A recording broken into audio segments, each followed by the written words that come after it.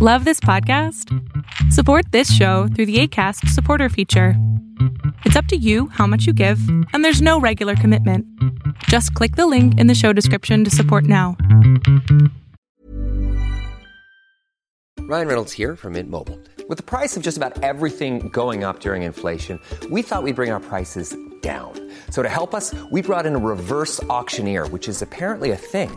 Mint Mobile Unlimited Premium Wireless. How to get 30, 30, bit to get 30, bit to get 20, 20, 20, bit to get 20, 20, bit to get 15, 15, 15, 15, just $15 a month? Sold! Give it a try at mintmobile.com/switch. $45 up front for 3 months plus taxes and fees. Promo rate for new customers for limited time. Unlimited more than 40 gigabytes per month. Slows full terms at mintmobile.com.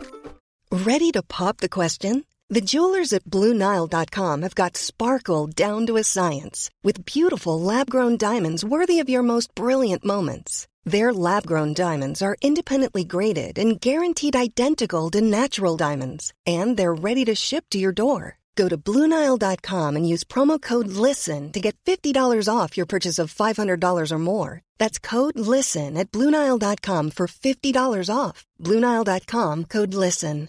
Normally, being a little extra might be a bit much, but not when it comes to healthcare. That's why United Healthcare's Health Protector Guard fixed indemnity insurance plans, underwritten by Golden Rule Insurance Company, supplement your primary plan so you manage out-of-pocket costs. Learn more at uh1.com.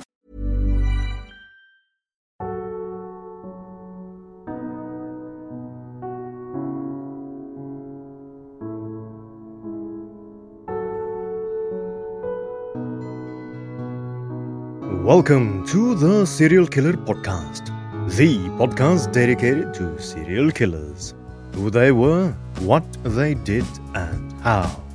Episode 148. I am your Norwegian host, Thomas Roseland Viborg Thun. Last episode ended with Inspector Massou finally realizing how Dr. Petiot had managed to murder so many people without being detected. He had donned the mask of a valiant doctor serving the French Resistance, supposedly helping Jews and others hunted by the Nazis escape. In reality, he had, under the nighttime cover of darkness, lured them to his quote-unquote clinic at the Rue Le Sueur. There, the desperate people were subjected to a terrible fate, being shackled in Dr. Petiot's triangular murder chamber and in various sadistic ways killed, before being eviscerated and burned or thrown in the caustic lime pit. Tonight, we near the end of this wartime serial killer saga.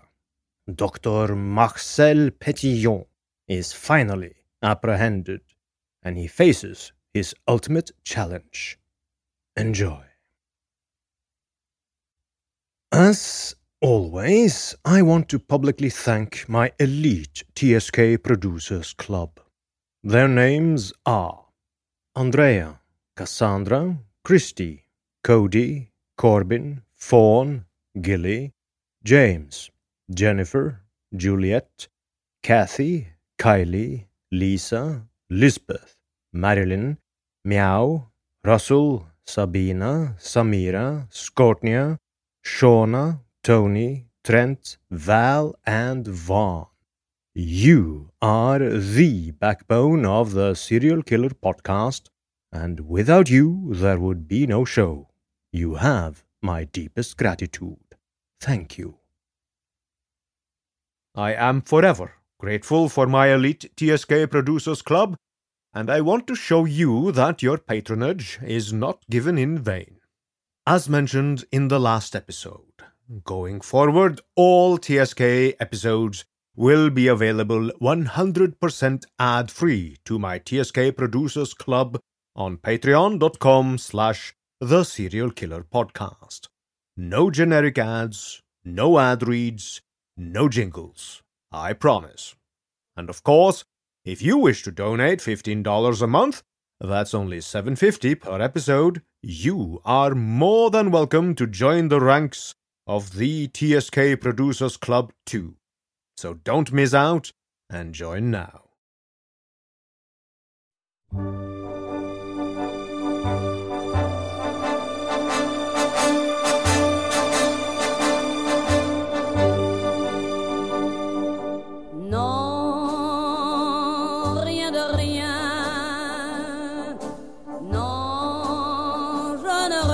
rien, ni le bien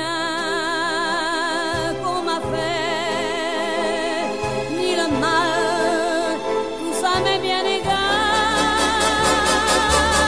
Non, rien de rien, non, je ne regrette rien, c'est payé.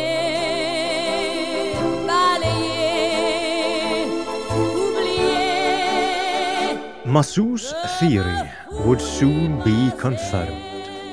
He was visited by a man named Jean Guaido, who, together with a Polish Jew named Joachim Guchinov, owned a fur store at 69 Rue Comartin. In late 1941, Guaido told Massu Goshinov was frightened by the increasingly harsh German treatment of Jews and toyed with the idea of leaving France. His physician and neighbor, Dr. Petiot, had told him this would be possible. For 25,000 French francs, he could obtain a false Argentinian passport and safe passage to South America. Guaido had helped Guchinov pack on the eve of his departure. According to Petiot's instructions, all markings were removed from his clothes, and $1,000 in U.S. currency was sewn into the shoulder pads of a suit. Guchinov also took a quantity of silver, gold, and diamonds worth 500 to 700,000 French francs, another 500,000 French francs in cash, and his 5 finest sable coats. Obviously, Guchinov was a significantly wealthy man. Massu summoned Guchinov's wife, Renée, who told the rest of the story. On the 2nd of January, 1942, she and her husband had dined together. Then he gathered his bags and consulted a map of Paris to find the street where he would meet Petiot. Madame Guchinov went with her husband as far as the Rue Pergolese, where he told her that he must continue the journey alone. They kissed and said goodbye, and Madame Guchinov had not seen him since. Massu also consulted a map and saw that the Rue Pergolese intersects the Rue Le Sueur. 2 months after her husband left, Renée Guchinov had gone to ask Petiot for news of him. The doctor had shown her a brief note in Guchinov's handwriting, undated, saying that he had traveled via Dakar and had safely reached Buenos Aires. Subsequent letters, one allegedly on the letterhead of the Alvear Palace Hotel in Buenos Aires, said that his new business there was doing well, and that she should leave France and come at once. When Massu asked why she hadn't gone, the reasons she gave the commissaire were obscure and contradictory. Petiot himself would later say she had found a lover she preferred to her husband. Joachim's letters stopped, and she wondered but did nothing. She was a Jew, and Jews did not like to make themselves conspicuous in Nazi-occupied France. Even after the Petiot affair had broken, she had been unwillingly dragged into it by Guaido's report. Massu did not know what to make of her, but her husband's case seemed clear. They had found items belonging to Guchinov at Petiot's mansion of horrors at the Rue Le Sueur. His remains were actually one of the few positively identified later in the case. So, this leaves us, dear listener, with a dark scenario of one of the uses of Petiot's murder room. After Petiot managed to incapacitate his unsuspecting victims, he would shackle them to the wall in his triangular room. There, he could torture them at will, sometimes perhaps for fun, other times in order to get something he wanted from the victim. Gutschinov's case, a letter written to Madame Gutchinov claiming safe passage and arrival in Argentina. René Gustave Nezondet was an amiable, loose-fleshed man just over 6'3". His left eyelid drooped when at rest, and when he spoke, he unconsciously compensated by raising that eyebrow, a habit that gave him an almost comically sinister facial expression. He was 48 years old and a native of the Yonne. For over 20 years, he had known Dr. Marcel Petiot. Roland Albert Porchon, Nezondet's friend, had already voluntarily gone to the police a day or two after the discovery at the Rue Le Sueur. An overweight, middle-aged man with an unattractive face, Porchon was currently running a trucking firm and second-hand furniture shop. These were the latest in a long series of semi-legitimate ventures.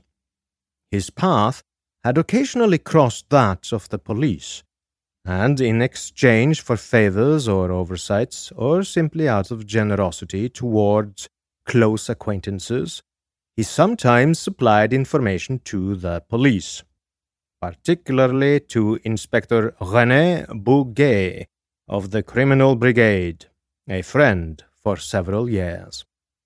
On the 13th of March, he had telephoned both Bouguet and Commissaire de Police Lucien Doulet, saying he had important information to give them about Dr. Petiot. But his main reason for calling, police soon learned, was to cover up his own participation in an abortive attempt to send a couple to Petiot's fake escape network. In March 1943, a man named René Marie and his wife Marcel heard through an obscure chain of friends that Porchon knew someone who could help them escape from France. According to Porchon, he had sent them to Petiot via Nezondet. Petiot told them the escape prize was 45,000 French francs per person, and that they should sell all their furniture. Porchon offered them 220,000 French francs for their possessions.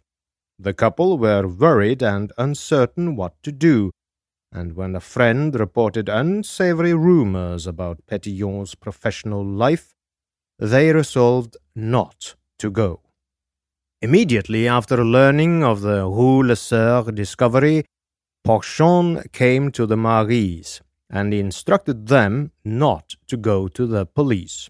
He suggested several rationalizations they could give if their names were found at Petiot's apartment, and if the police should come to make inquiries, Porchon told the couple he had enough problems already, without risking implication in a murder case, and he hoped to keep out of it all at all costs.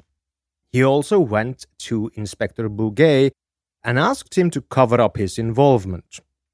The police officer initially agreed, believing, he later admitted, that here was a question of an honest escape organization that patriotism demanded he protect. He knew nothing of the Petiot affair at the time, but when he confidentially told an associate at headquarters of Porchon's visit, Bouguet learned what was now involved and immediately went to Inspector Massou. When taken before Judge d'Instruction Berry on the 17th of March, Porchon claimed that he had known of Petiot's crimes all along. In late June 1942, he confessed Nezondet had told him everything, and had proclaimed that, and I quote, "Petiot is the king of criminals. I never would have thought him capable of such a thing." End quote.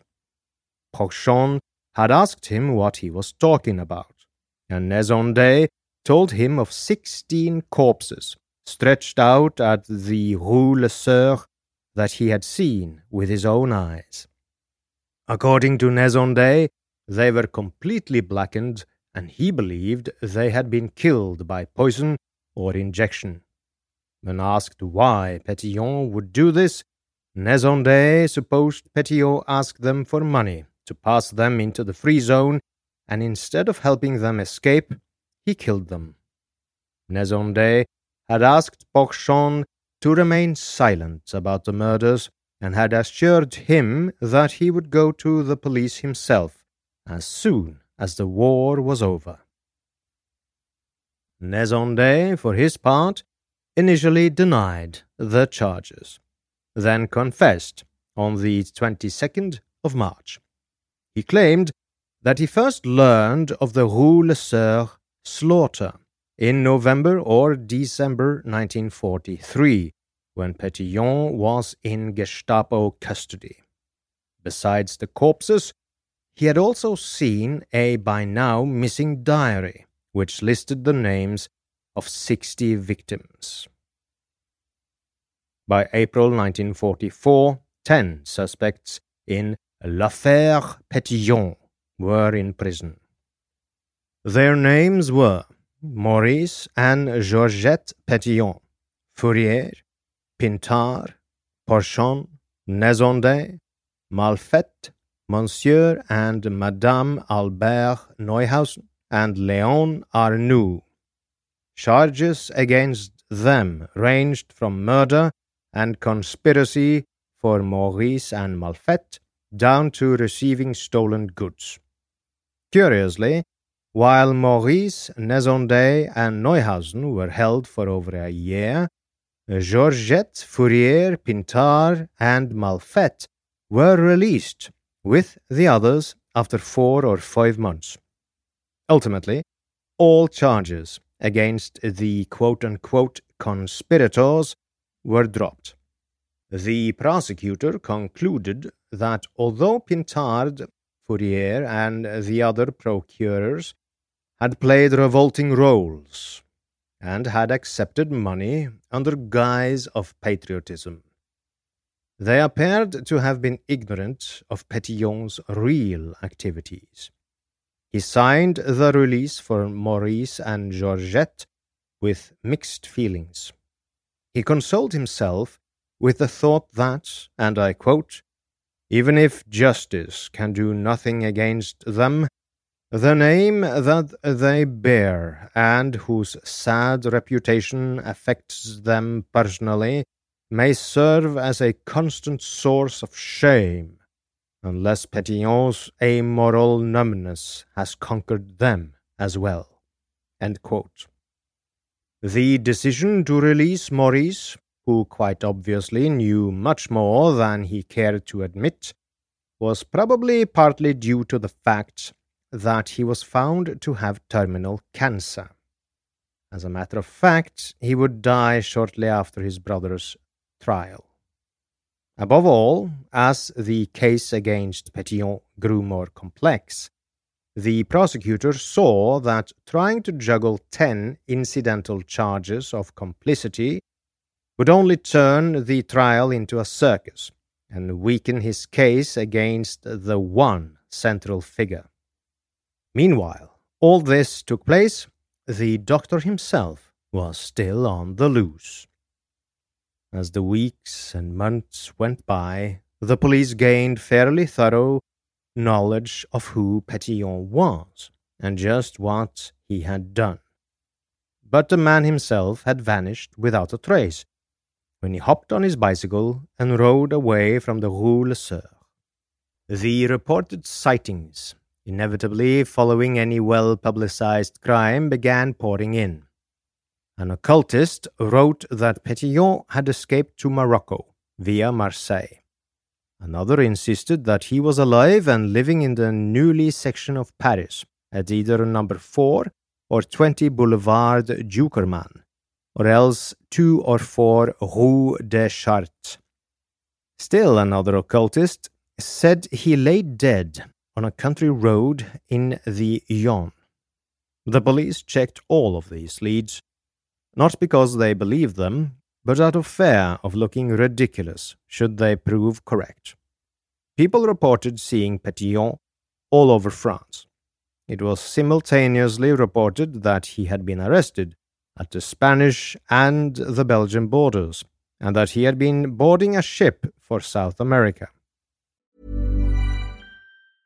Ready to pop the question? The jewelers at BlueNile.com have got sparkle down to a science with beautiful lab-grown diamonds worthy of your most brilliant moments. Their lab-grown diamonds are independently graded and guaranteed identical to natural diamonds, and they're ready to ship to your door. Go to BlueNile.com and use promo code LISTEN to get $50 off your purchase of $500 or more. That's code LISTEN at BlueNile.com for $50 off. BlueNile.com, code LISTEN. If you thought the only way to get a more defined jawline with natural-looking results was through surgery, think again. Juvederm Volux XC is a non-surgical injectable gel filler that improves moderate to severe loss of jawline definition and can help you achieve natural-looking results with little downtime. Even better, this improved definition lasts up to 1 year with optimal treatment. No maintenance required. Improve jawline definition for a smooth, sculpted look with Juvederm Volux XC. For important safety information and to find a licensed specialist, visit Juvederm.com. That's JUVEDERM.com. Not for people with severe allergic reactions, allergies to lidocaine, or the proteins used in Juvederm. Common side effects include injection site redness, swelling, pain, tenderness, firmness, lumps, bumps, bruising, discoloration, or itching. There's a risk of unintentional injection into a blood vessel, which can cause vision abnormalities, blindness, stroke, temporary scabs, or scarring. Talk to a licensed specialist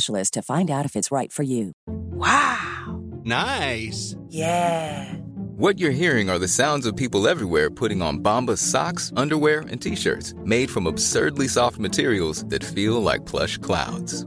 Yeah, that plush. And the best part? For every item you purchase, Bombas donates another to someone facing homelessness. Bombas. Big comfort for everyone. Go to bombas.com/ACAST and use code ACAST for 20% off your first purchase. That's bombas.com/ACAST. Code ACAST. Among the Rue Sueur mail forwarded to Marcel were a coded letter, which could have been a message from one of Petiot's Resistance comrades, or a ruse by Petiot to make one believe that it was. By the end of April 1944, Petiot was no longer front-page news. Every few days, the newspapers published the results of Judge Berry's latest interrogation or an updated list of victims. But there was not much else to report. On June 6, the Allies landed in Normandy. And from then on, the Nazi-controlled press spoke of little but the shattering Allied defeats. The Germans were victorious everywhere, they said, yet each day the Allies paradoxically moved closer and closer to Paris. On the 19th of August, with General Jacques Leclerc's French 2nd Armored Division still miles from the city, the Paris police went on strike and held the prefecture against German tank attacks. The Resistance set up barricades and engaged in bloody street fighting against the better equipped but disorganized German troops. The City of Lights, which had for years been plunged into the darkness of Nazi occupation, was surrendered to the French army on the 25th of August 1944. Marcel's resources were almost obliterated following D-Day, and the effort to catch Petiot came to a crashing halt for several months. However, as the war moved east and Paris gradually came back to life, Marcel once again took up the hunt for Petiot. Having studied Petiot for such a long period of time, Marcel reasoned he knew enough to try to entrap him. He did this by having a more or less fictional story published in a major newspaper named Resistance. The title of the piece, I quote, Petiot, Soldier of the Reich. The story detailed how Petiot had joined the Parti Populaire Français, a French collaborationist political and military group known to work with the Germans to fight against members of the Résistance. It went on to state that Petiot, dressed in a German uniform, had left on the 7th of March for Pont Saint-Esprit, near Avignon, to engage in anti-resistance activities. The ruse, if such it was, succeeded. Several days later, a letter was given to the paper Résistance via Petiot's lawyer, René Florian, which the newspaper published on the 18th of October. The letter explained in detail Petiot's Résistance activity, claiming the story about Petiot being a Nazi existed only in some policeman's sick imagination, and ended with these noble words, and I quote, "The author of these lines, far from having committed dishonorable acts, far from having forgiven his torturers, and even farther from having aided them, adopted a new pseudonym immediately after his release by the Germans in January 1944, and asked for a more active role in the Résistance, so that he could avenge the hundreds and thousands of Frenchmen killed and tortured by the Nazis. He remained in contact with his friends and fought for the liberation to the best of his abilities, despite the constant fear of arrest. He is still doing all he can for the cause, and begs your pardon if he cannot take the time to get involved in polemics on this matter.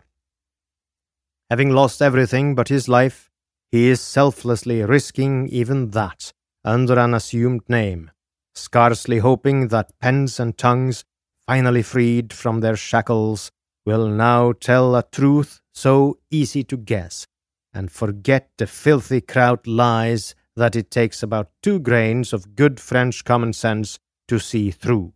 Signed, Petiot." End quote. The police were elated.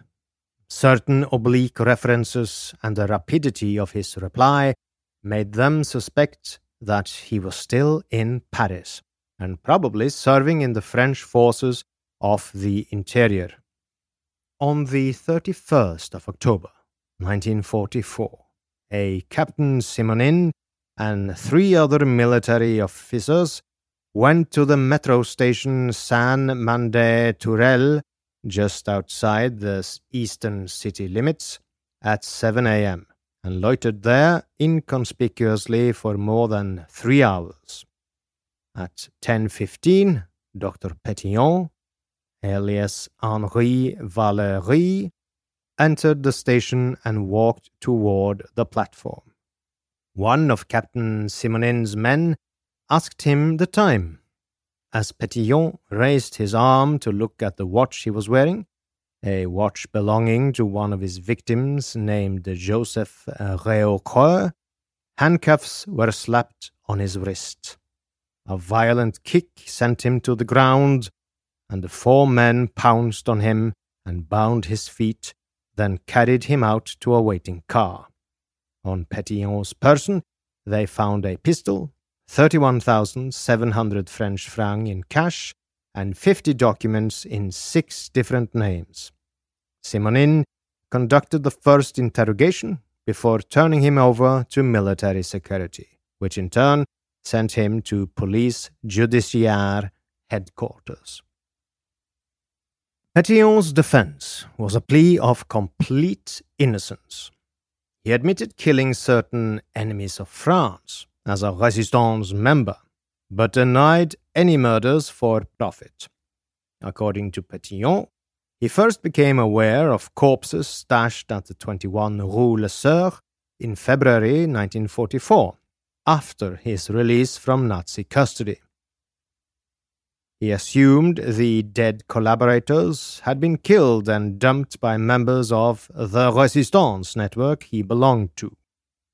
This network just happened to be long since scattered and unable to verify his story. Petiot admitted to having asked Brother Maurice for quicklime to dissolve the bodies and camouflage their odor. Petiot was housed on death row at Santé prison while authorities investigated his claims. Strangely, for a patriotic hero, he had no defenders in the leadership of recognized resistance groups. Some knew him as a small-time hanger-on, a fraud, or not at all. Other groups, described in detail by Petiot, proved to be non-existent. No record survived of his alleged bombing forays, assassination of Nazis, or tests of his various so-called secret weapons. Prosecutors finally dismissed Petiot's story and charged him with murdering 27 victims for plunder, an estimated 200 million French francs in cash, gold, and jewels that was never recovered. Petiot's trial began on the 18th of March 1946 at the Palais de Justice before a panel of 3 judges and a 7-man jury. René Florian defended Petiot. Prosecutors were helped by 12 civil lawyers who were hired by the relatives of Petiot's victims. The doctor took an active role in his own defense, bantering with judges and prosecutors, grilling witnesses, exchanging jibes with the private attorneys. Petiot claimed to have invented secret weapons, but refused to describe them because he thought the information could only be used against France. When confronted with the names of his victims, many of them Jews, he degraded them, calling them traitors and degenerates. Many fugitives had survived Petiot's escape routes, Petiot testified, but none were identifiable because the fugitives changed names frequently.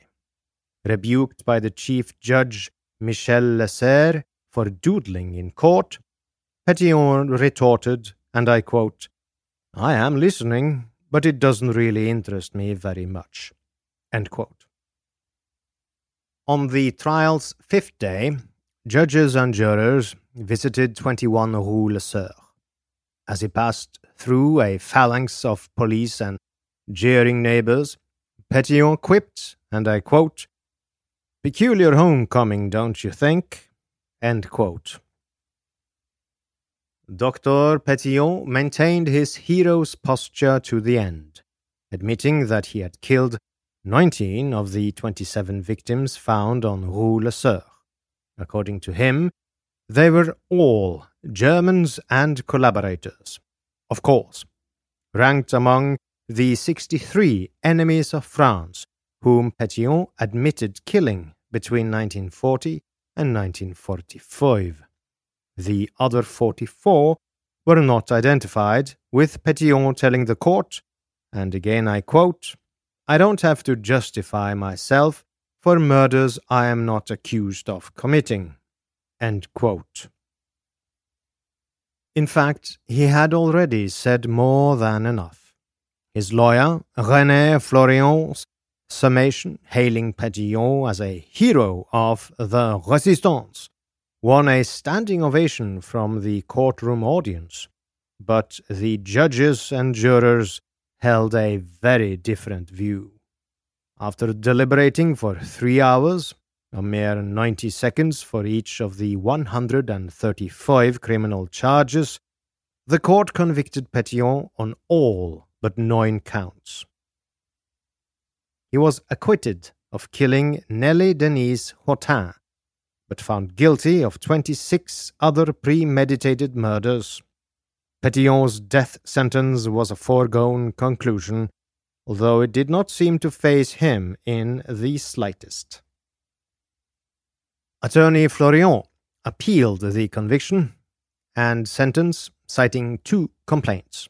First, he maintained that a mistrial should have been granted after Judge Lesser and 2 later dismissed jurors early in the trial had publicly declared their belief in Petiot's guilt. Furthermore, Florian charged, witness Marguerite Braunberger and her maid were perjurers. They lied in maintaining that Dr. Braunberger was dead instead of hiding out in South America. All 3 points were rejected, and Petiot's death sentence was affirmed. The day before judgment was rendered, guards found an ampoule concealed in Petiot's prison uniform. They suspected it was cyanide, but the contents proved to be a sedative, smuggled into prison when Petiot arrived the previous October. The prisoner seemed calm, smiling as he asked his guards, and I quote, "When are they going to assassinate me?" End quote. He refused to see a priest, preferring, as he said, to take his baggage with him. Petiot had been scheduled to die on the day his appeal was rejected, but the guillotine malfunctioned that morning and his execution was postponed. At 2 on the morning of the 25th of May, hundreds of policemen barricaded the streets within a radius of 250 meters around the Santé prison. At 3:30, Monsieur de Paris, the official title of the executioner, arrived at the prison gates with his 3 blue-clad valets and a horse cart carrying the guillotine. The mechanism was so precisely constructed that not a single hammer blow was required during its assembly. There were only faint sounds of wood knocking together in the dark courtyard as the heavy 15-foot-high grooved uprights were fastened to the supporting base. There was a faint glimmer of light when the executioner, named Desfourneaux, removed the 7-kilogram triangular steel couperet from its leather sheet and mounted it on the 45-kilogram weight that would send it plunging down upon Petiot's neck. At 4:10 a.m., the streetlights around the prison were extinguished, and the basket, the size of a small office waste paper can, was placed beneath the guillotine. 10 minutes later, 4 cars drew up in front of the prison gates, bringing Florian, his assistant Ayache, Dupin, Goletti, Dr. Paul, and a dozen other police and court officials. 8 minutes later, just after dawn, Dupin, Goletti, Florian, and Ayache entered cell number 7 and awakened Petiot, who was sleeping peacefully. Dupin spoke the traditional words, "Petiot, have courage. The time has come." Petiot made an obscene reply. The chains were removed from Petiot's hands and feet, and he changed from the black prison uniform into the suit he had worn during the trial. He asked for paper and ink, and for 20 minutes calmly wrote letters to his wife and son, then gave them to Florian. As Petiot was led into the corridor, prisoners in the neighboring cells pounded infernally on the doors and bid him farewell. He was offered the traditional cigarette and a glass of rum. He refused the rum and was smoking peacefully when the prison chaplain asked if he had a confession to make or would like to hear Mass. Petiot agreed to hear Mass, since his wife had told the chaplain she truly wanted him to, but said to the priest that he was not a religious man and had a clean conscience. He was led past the door that opened on the courtyard. Paper had been taped over its windows to hide the guillotine, only 2 feet away. In the clerk's office, he signed the register. His hands were tied behind his back, the nape of his neck was shaved, and his shirt collar was cut off. 2 valets led Petiot out the door and down 3 steps to the courtyard. Dr. Paul, after 50 years and hundreds of executions later, said, and I quote, "For the first time in my life, I saw a man leaving death row, if not dancing, at least showing perfect calm. Most people about to be executed do their best to be courageous, but one senses that it is a stiff and forced courage.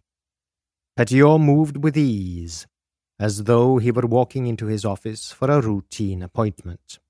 End quote.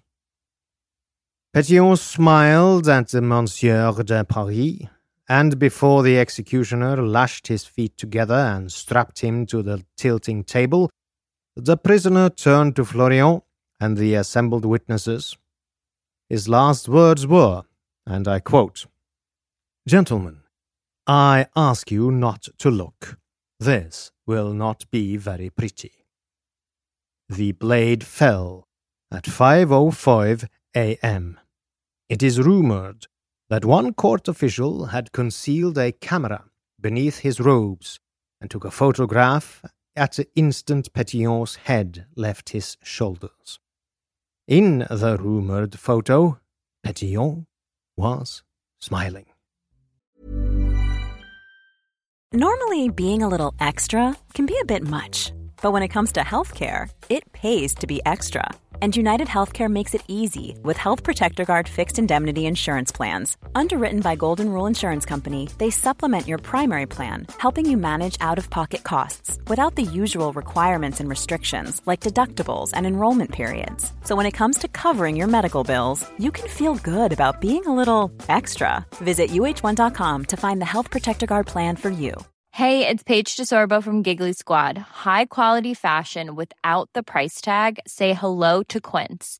I'm snagging high-end essentials like cozy cashmere sweaters, sleek leather jackets, fine jewelry, and so much more. With Quince being 50 to 80% less than similar brands.